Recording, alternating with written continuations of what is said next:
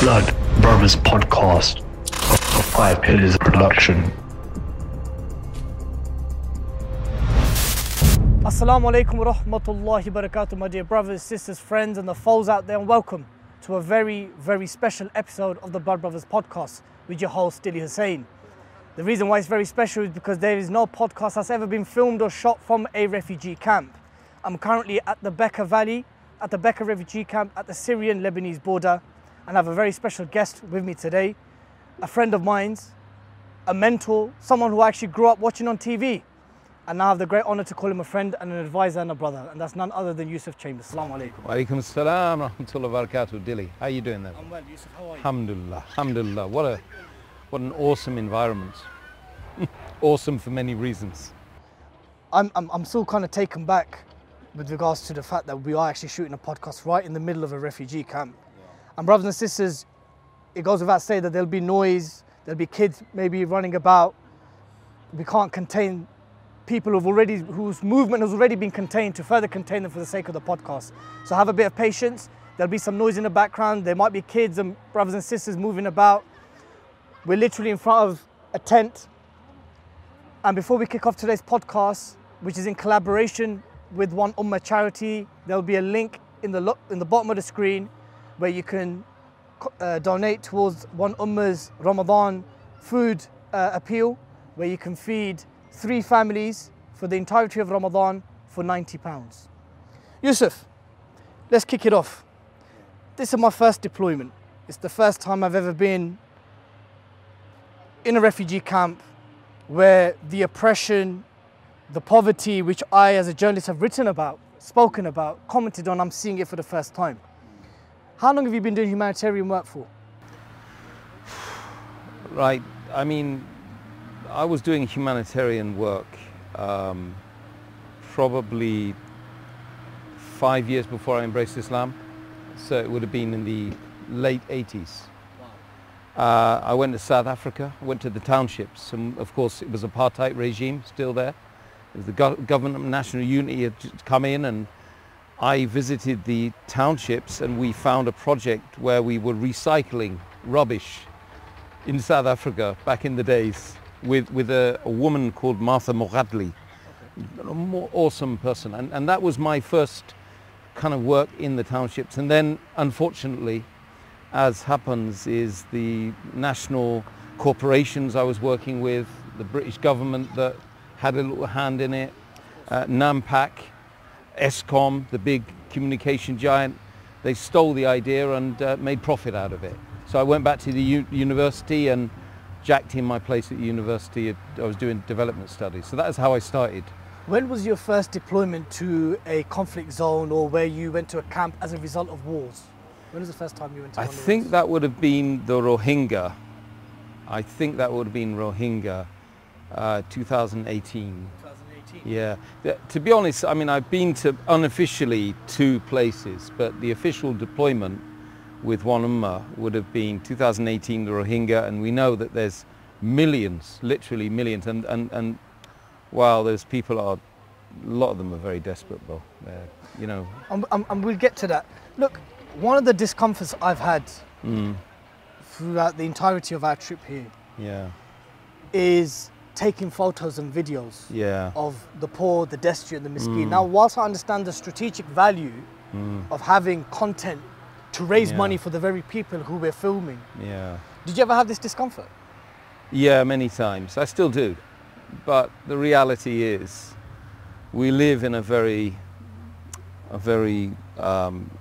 world that's led by social media imagery, and the more powerful the imagery, the bigger the impact.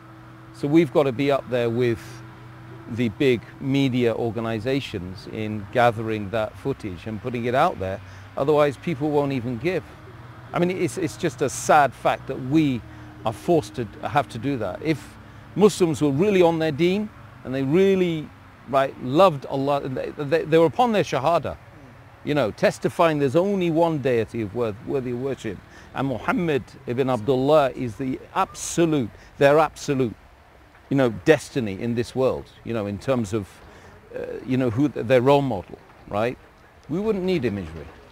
I'm convinced of it. But can we blame can we blame Muslims and even our non-Muslim counterparts? But let's focus on the Muslims, that seeing is believing.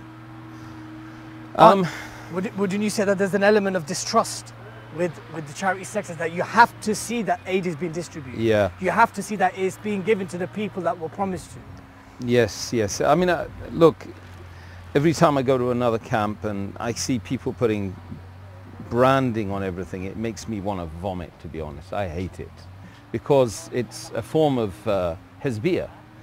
You're loving the organization more than you're loving the work which sent you there. It was the refugee crisis that was created worldwide, you know, by and large huge numbers of them being Muslims. But the reality is that you know, we're fighting a cause. We're fighting a bit of a losing battle, in the sense that we've got to be taking images. We've got to be sending. We've got to fall in line with the system that we've got. You know, I don't agree with it a lot of the. I hate social media, to be honest. Pretty good at it though. But I still hate it. It has to be done.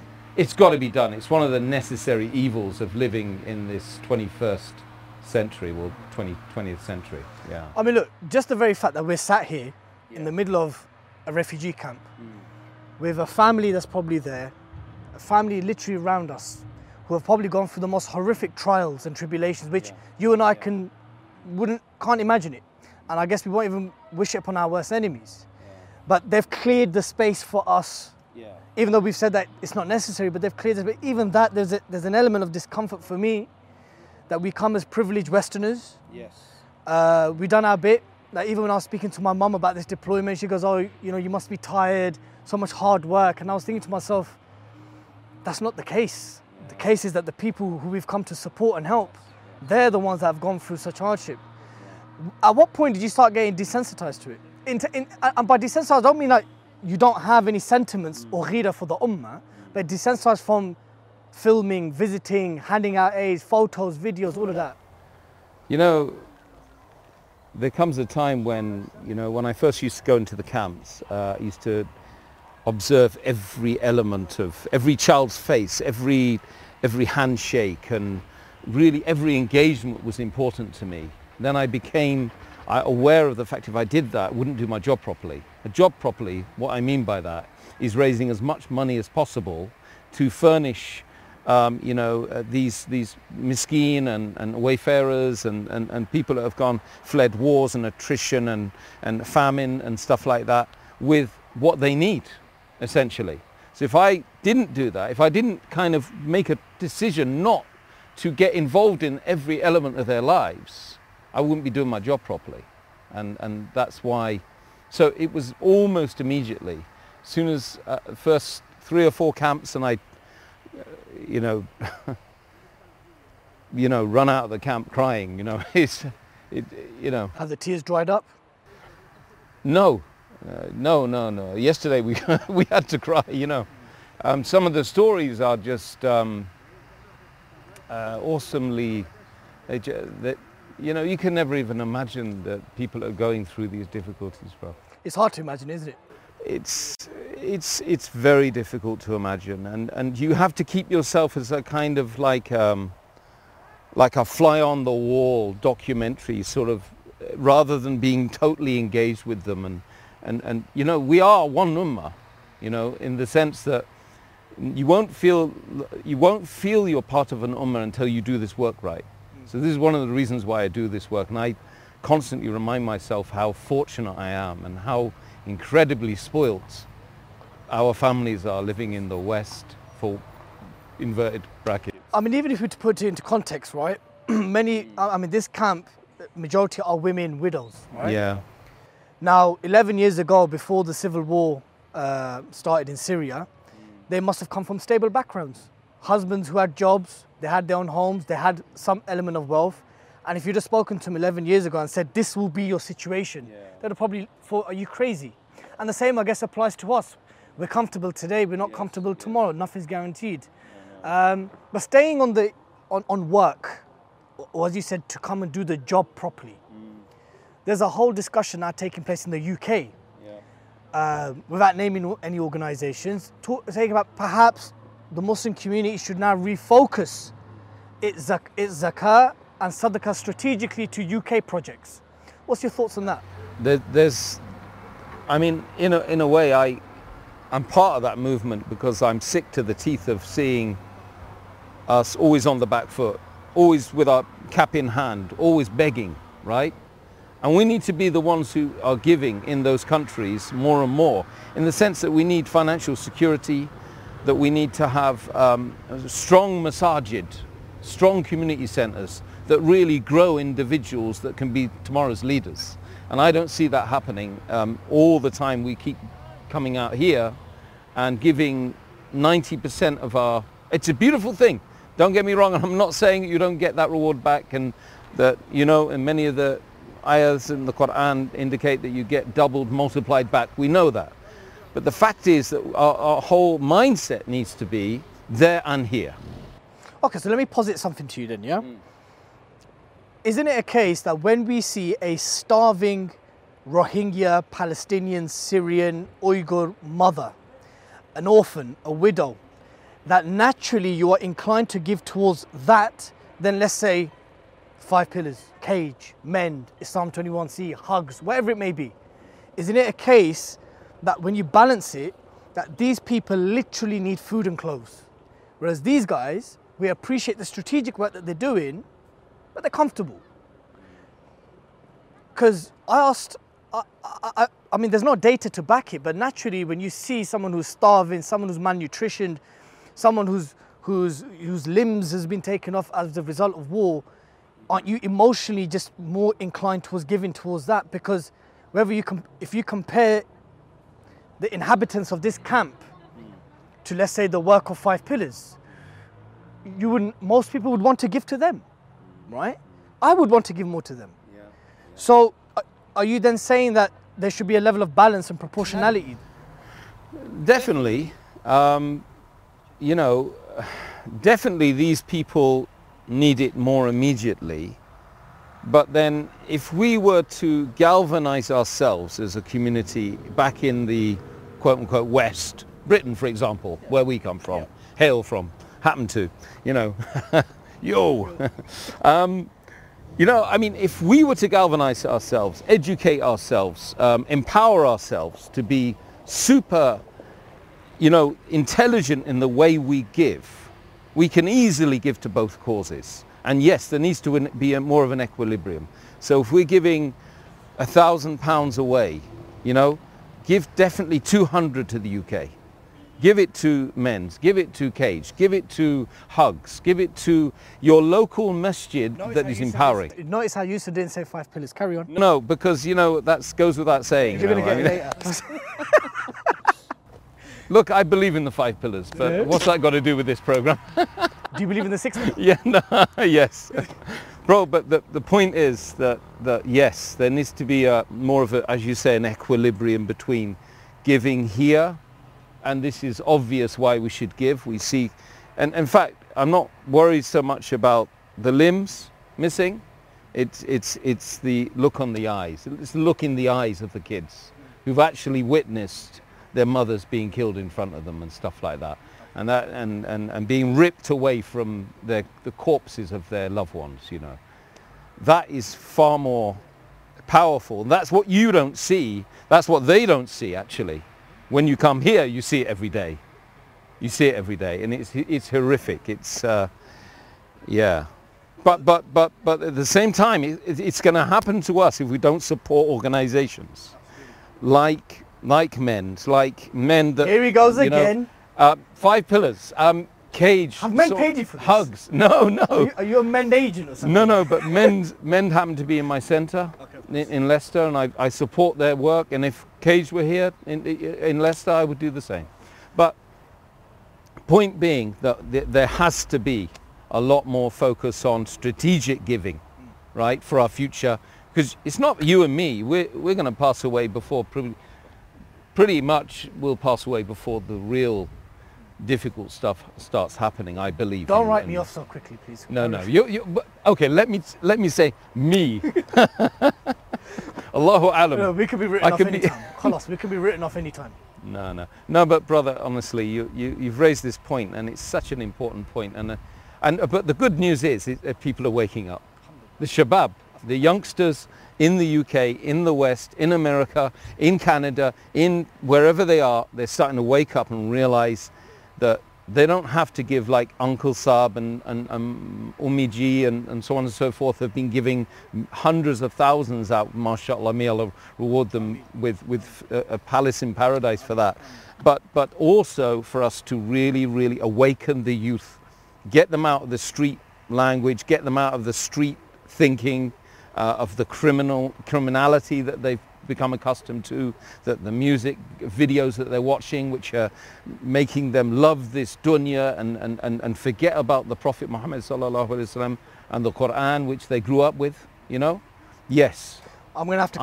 I'm for that. I'm gonna have to cancel that episode of Dutch Valley now. But anyway, on that point, brothers and sisters, on the lower third, you should see a donation link to One Ummah's Ramadan Food Parcel campaign, where for £90 you can feed a family of 3 for the entirety of Ramadan. Immense reward to be had there, inshallah, in Syria, in Bangladesh, in Palestine, and 11 other countries. The link should be below. On that note, about strategically giving money to domestic organizations who are thinking about a long-term future of Muslim minorities in their respective Western countries. In the context of the UK, we know that the Charity Commission has had a disproportionate focus towards Muslim charities, right? And this has been proven. Yes. The Guardian, the BBC, they've all covered it, right? So this is not something that we've concocted or made up. And some have argued that one of the dangers of refocusing our sadaqah and our zakah in the UK is actually cutting the one tie that we still have with the Muslim world.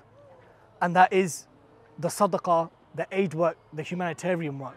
That this still remains one of the bonds that remains within us, and that once you chop that off, or once you start creating a narrative that it's all about British Muslims, American Muslims, Canadian Muslims, French Muslims, Algerian, all of a sudden you've forgotten the Palestinians and the Kashmiris and the Uyghurs and the Syrians and the Iraqis and the Afghans and the Kurds and wherever it may be.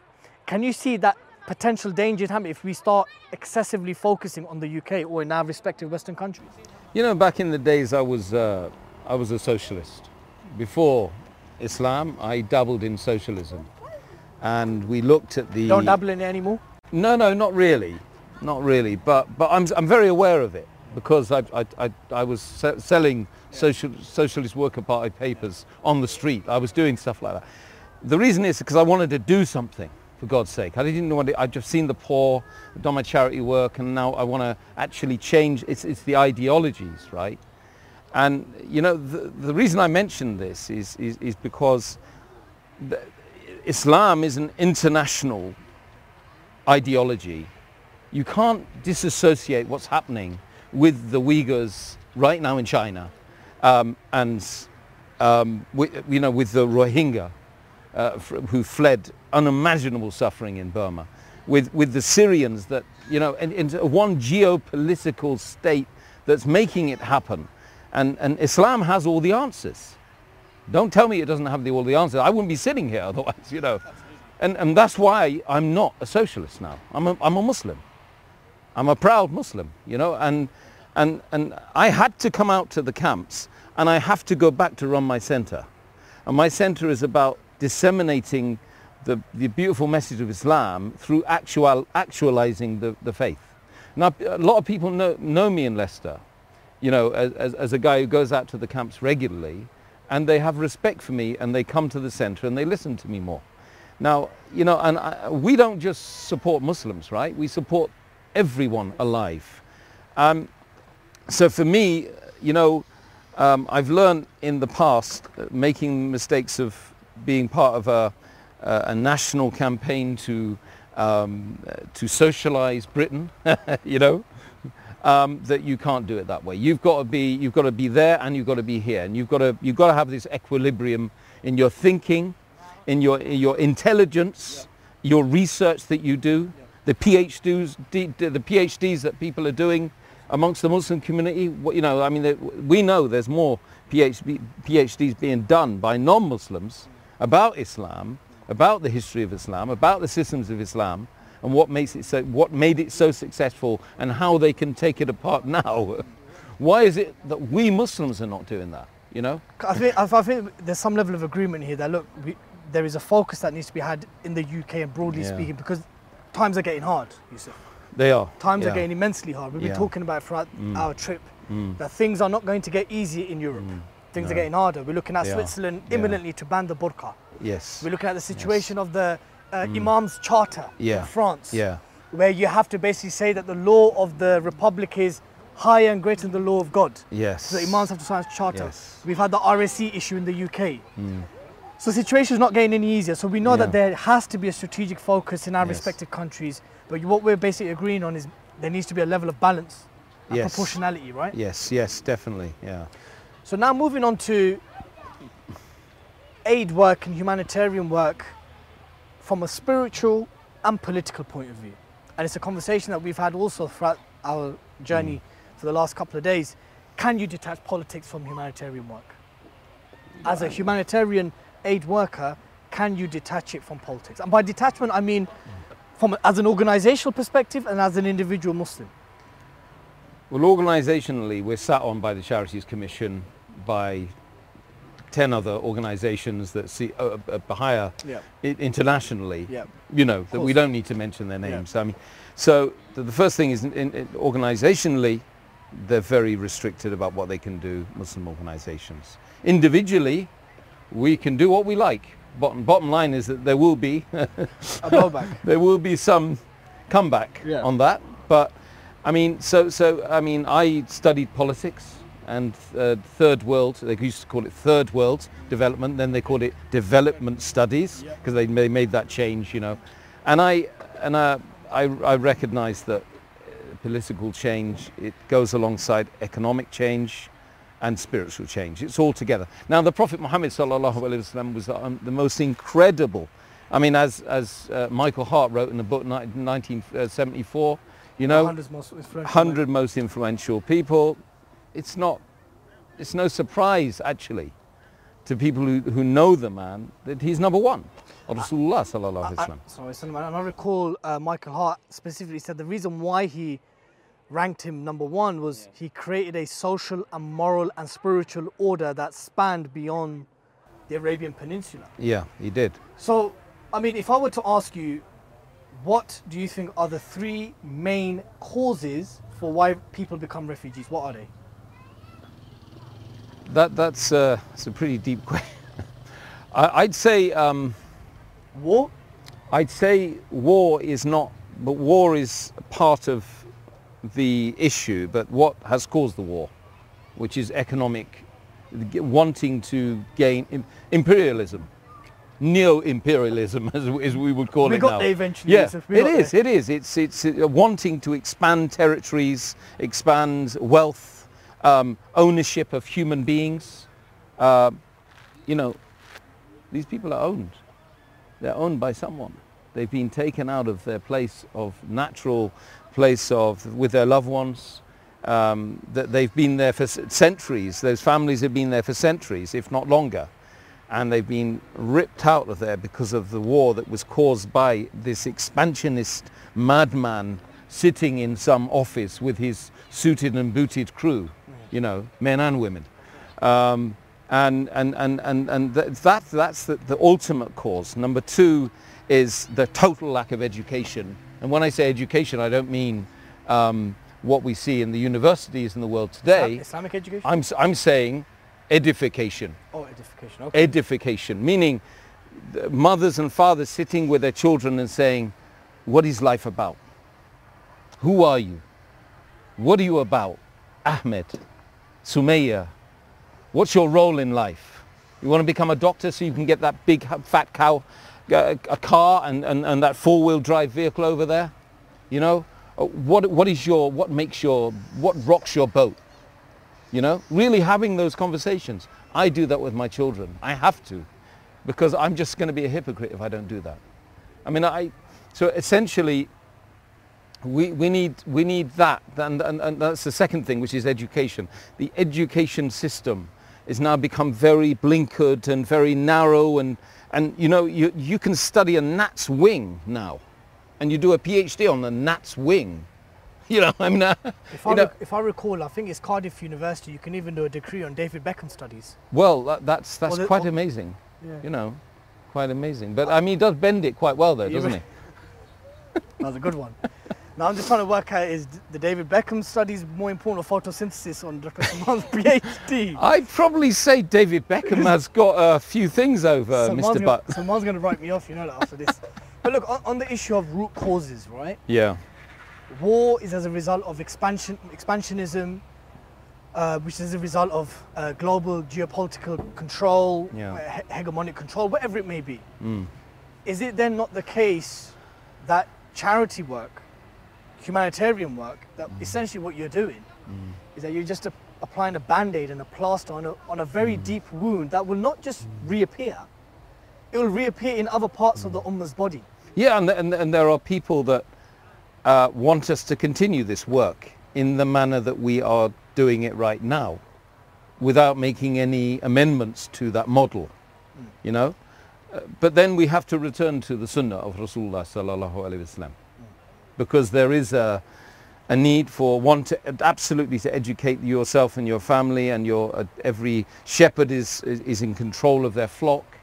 And so there's people out there who've got 5 children, 3 children, 4 children, and 2 wives and 3 wives and whatever. So you're totally responsible for bringing them up as Muslims that will be responsible and will recognize the failings of the world today and make efforts to change it for the future progeny that we have today. So yes, I mean, that's part of it. I didn't give you the third part. The third reason, because I said education, I said this massive hegemonic. You said imperialism and edification, lack of education. And what was the third one? And I say well, obviously, and I should have put this: the absence of the Deen of Islam or the Caliphate. Yeah. Well, look, I ain't going to use that term, but I would use the term leadership. Okay. I definitely agree that leadership is something that we are sorely missing. Thank you. So we got there eventually. Yeah. So we're talking about the absence of an Islamic, conscious, transparent, accountable, morally correct, Sunnah-based leadership. One that cares about the affairs of the Ummah. Yes, and that's what I was talking about when I was talking about the family, because that's the first bit of leadership. And the second bit of leadership is you draw a circle, or a concentric circle around your 2 neighbors there. And then another one, there's 40 neighbors according to the understanding of a neighbor in Islam. And then you draw it around now if you haven't dealt with that bit, my worry is that it's not going to have an impact when you go out and start calling them. Can I just posit one thing to you? Yeah, go for it. Did the Prophet ﷺ wait for Abu Lahab to become Muslim before he gave da'wah and sought nusra from the Ansar? No.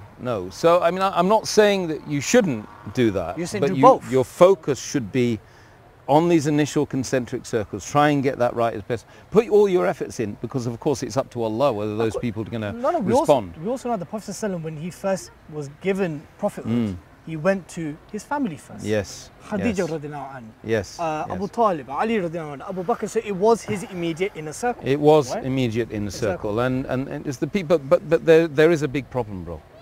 Go on. And this is what I think everyone's going to agree to this. If they don't, there's something wrong, bro. Okay. With me. Okay. I mean, I think that the real issue is ourselves, nafsi, because are we good enough to call people to a moral code which we are not even abiding by?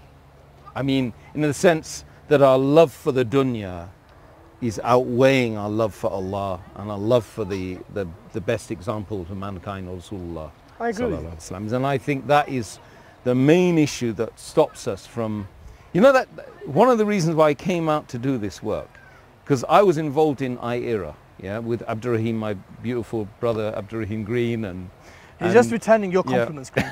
That's what he's doing. Go on. And mashallah, what's that? A spider there? Right. That's direct from the camp, that one is. Hopefully it doesn't bite, right? Yeah. And the da'wah is not just about having conversations, good conversations with people. It's about bringing Islamic reality back to people's lives. So I was thinking the center and the work in the fields. So Allah chose me to do that work. I mean, people just said, look, it's time that you came with us, and I came with them. And it made me grow in my desire to help as many people as possible, and that hasn't stopped. But the reality is that the da'wah is kind of not working unless we've got a movement politically, you know, economically and socially. Multifaceted. It has to be. Can't just be about having a beautiful conversation and they agree with you and they go away, they take shahada, and then there's nothing for them to join with. Let me posit something to you, Yusuf, and forgive me in advance. I don't mean to offend you in any shape or form. Do you feel that charity work is essentially trying to tidy up the mess and the failure and the murderous negligence of states? Let me just give you one example. Let's move it away from the Muslim sector. Let's just look at the way the UK handled the coronavirus pandemic. Why did it take a 101-year-old man to do all that walking to raise money for the NHS, which we're paying taxes for? Why was the Awam, the public, the British public, raising money for something which we pay our taxes for? And the UK government was just okay to just give us all a clap, the NHS clap. Is it not the case that we're doing the same? War, corruption, economic looting, whether it's done, whether we're doing it to ourselves or we're something done externally, isn't the mere existence of charity and humanitarian work merely just trying to tidy up where states are failing? I look at the issue as being a lowest hanging fruit right now, because I can see the oranges, I'm going to pick them. I have to do that. I could go to the tree and burn the tree down and cause a revolution. But why? No one said to burn the tree down. But in the sense, if I don't pick the fruit and then hand it to my brothers and sisters who are right now in need, and then when I go, I mean, my idea would be to go to the field and make a more politically aligned statement, to draw the ummah together, to get them to think together, work together, educate together, and ultimately to find solutions to let these people return home, okay, in peace, in harmony, yeah? But right now that is not within my realm. I cannot possibly see, I do not have the vision of Rasulullah sallallahu alaihi wasallam. I do not have wahi, but I have the example of that incredible bunch of people that changed the majority of the world within the first 100 years of Islam. But if we have 10 million Yusuf Chambers aid workers that think like this, then where will that come from? No, but it will come from, because I believe it in my heart that we do need to do that work together. Rome wasn't created in a day, and it won't be destroyed in a day. But Medina was created in 10 years. Yes, but with this man, who, like I said, is, I mean, just incredible. If you think, we are a mere shadow of the worst companions. I think it's important for me to say for our viewers and listeners that, wallahi, Brother Yusuf, I know, has played an integral and pivotal role in bringing various Muslim organisations together. Muslim organisations that used to consider each other deviants. I know that you played a key role in bringing many of these organisations together, who are still together and working as much as they can together.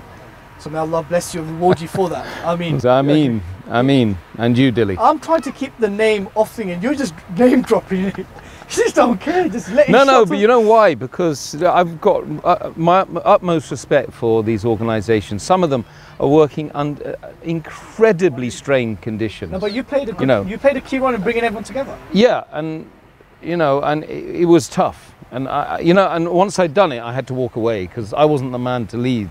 I'm not a leader. You're a maestro. You brought everyone together, yeah. Look, bringing the podcast to a close. Yeah. All right. Our brothers and sisters, look at the donation link at the bottom. £90.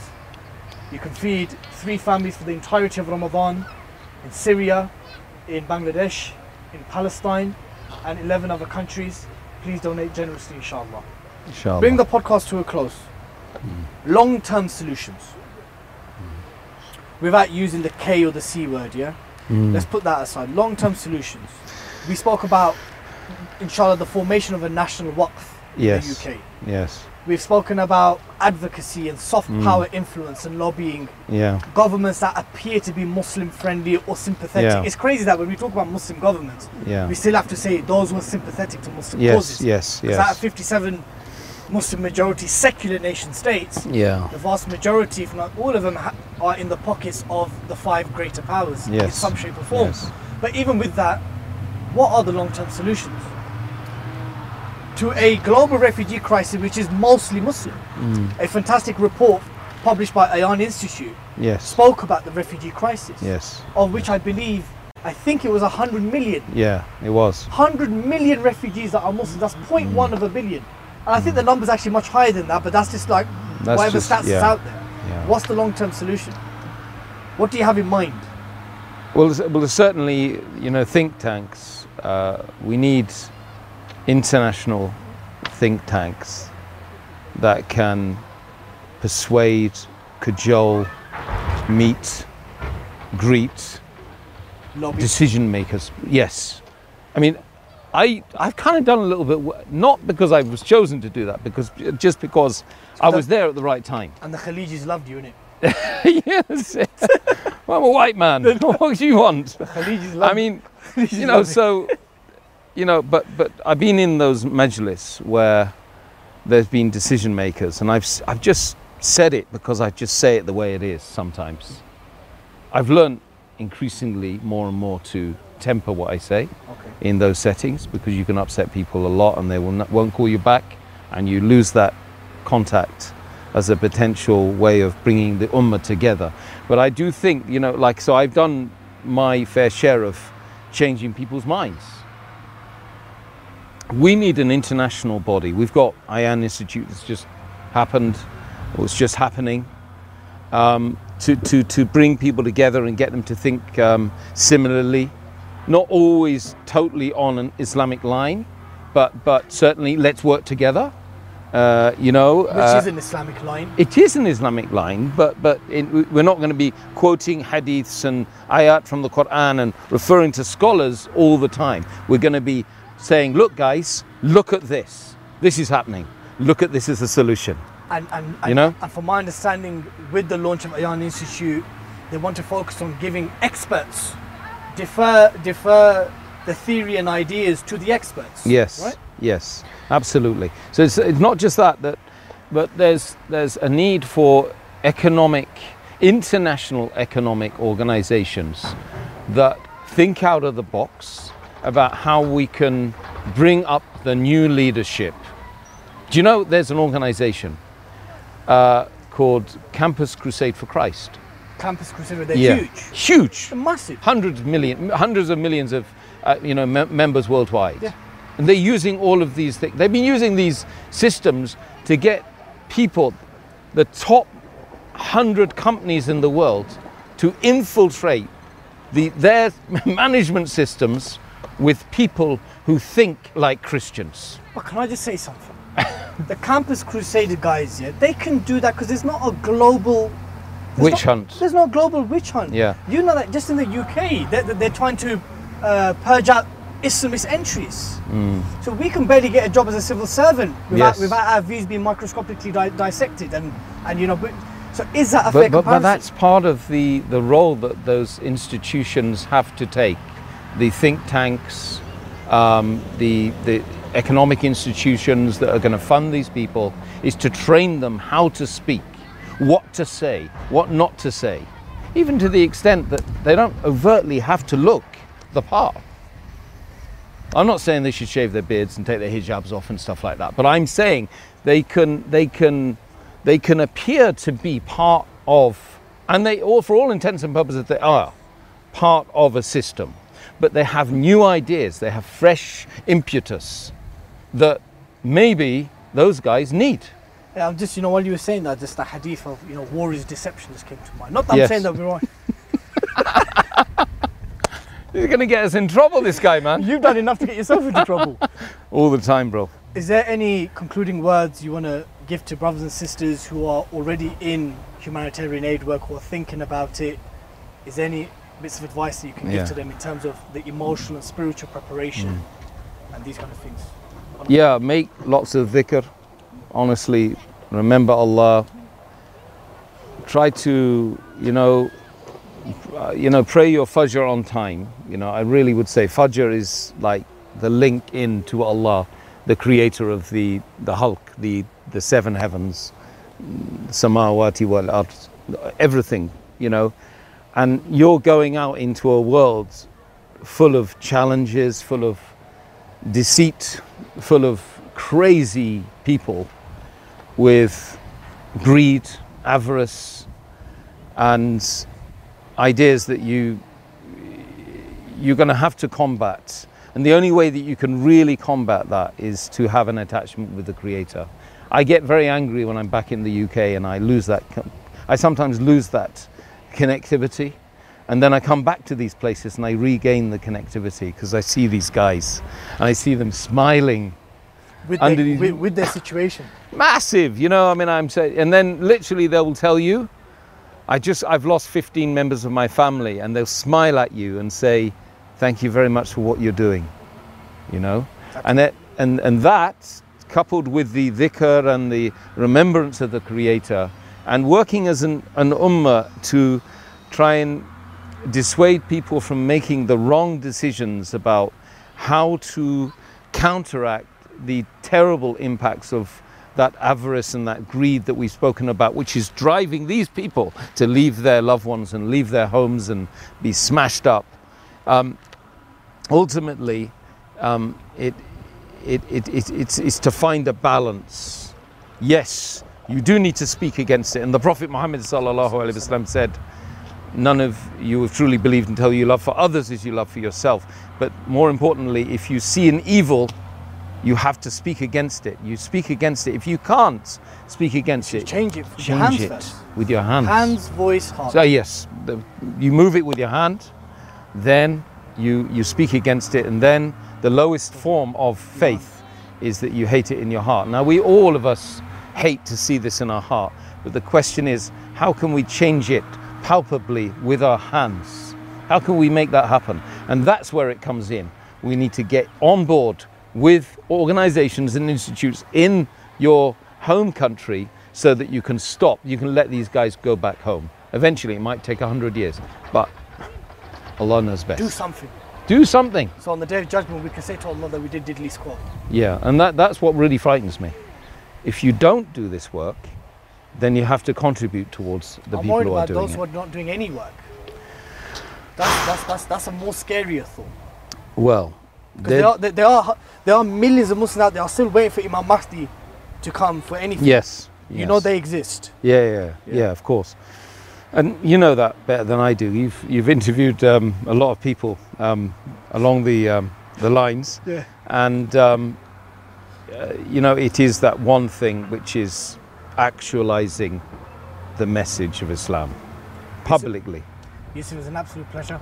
It was an absolute Nice to honor to be with you on this trip. May Allah accept your work, my brother. Ameen. And make you heavy in your mizan. Ameen.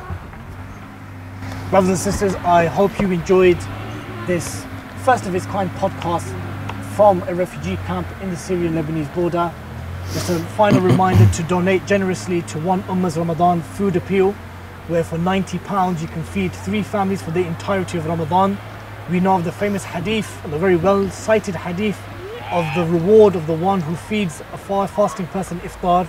Now imagine feeding the miskeen, the most destitute, the most needy iftar for an entire month. The ajr is immense. We need it for our akhirah. They don't need it for this life. We need it for our akhirah. So please donate generously. Donate as if you're feeding your own family, your own parents, siblings and children. Subscribe to the 5 Pillars YouTube channel. Leave a comment. Share the video. And until next time, Assalamu alaikum wa rahmatullahi wa barakatuh.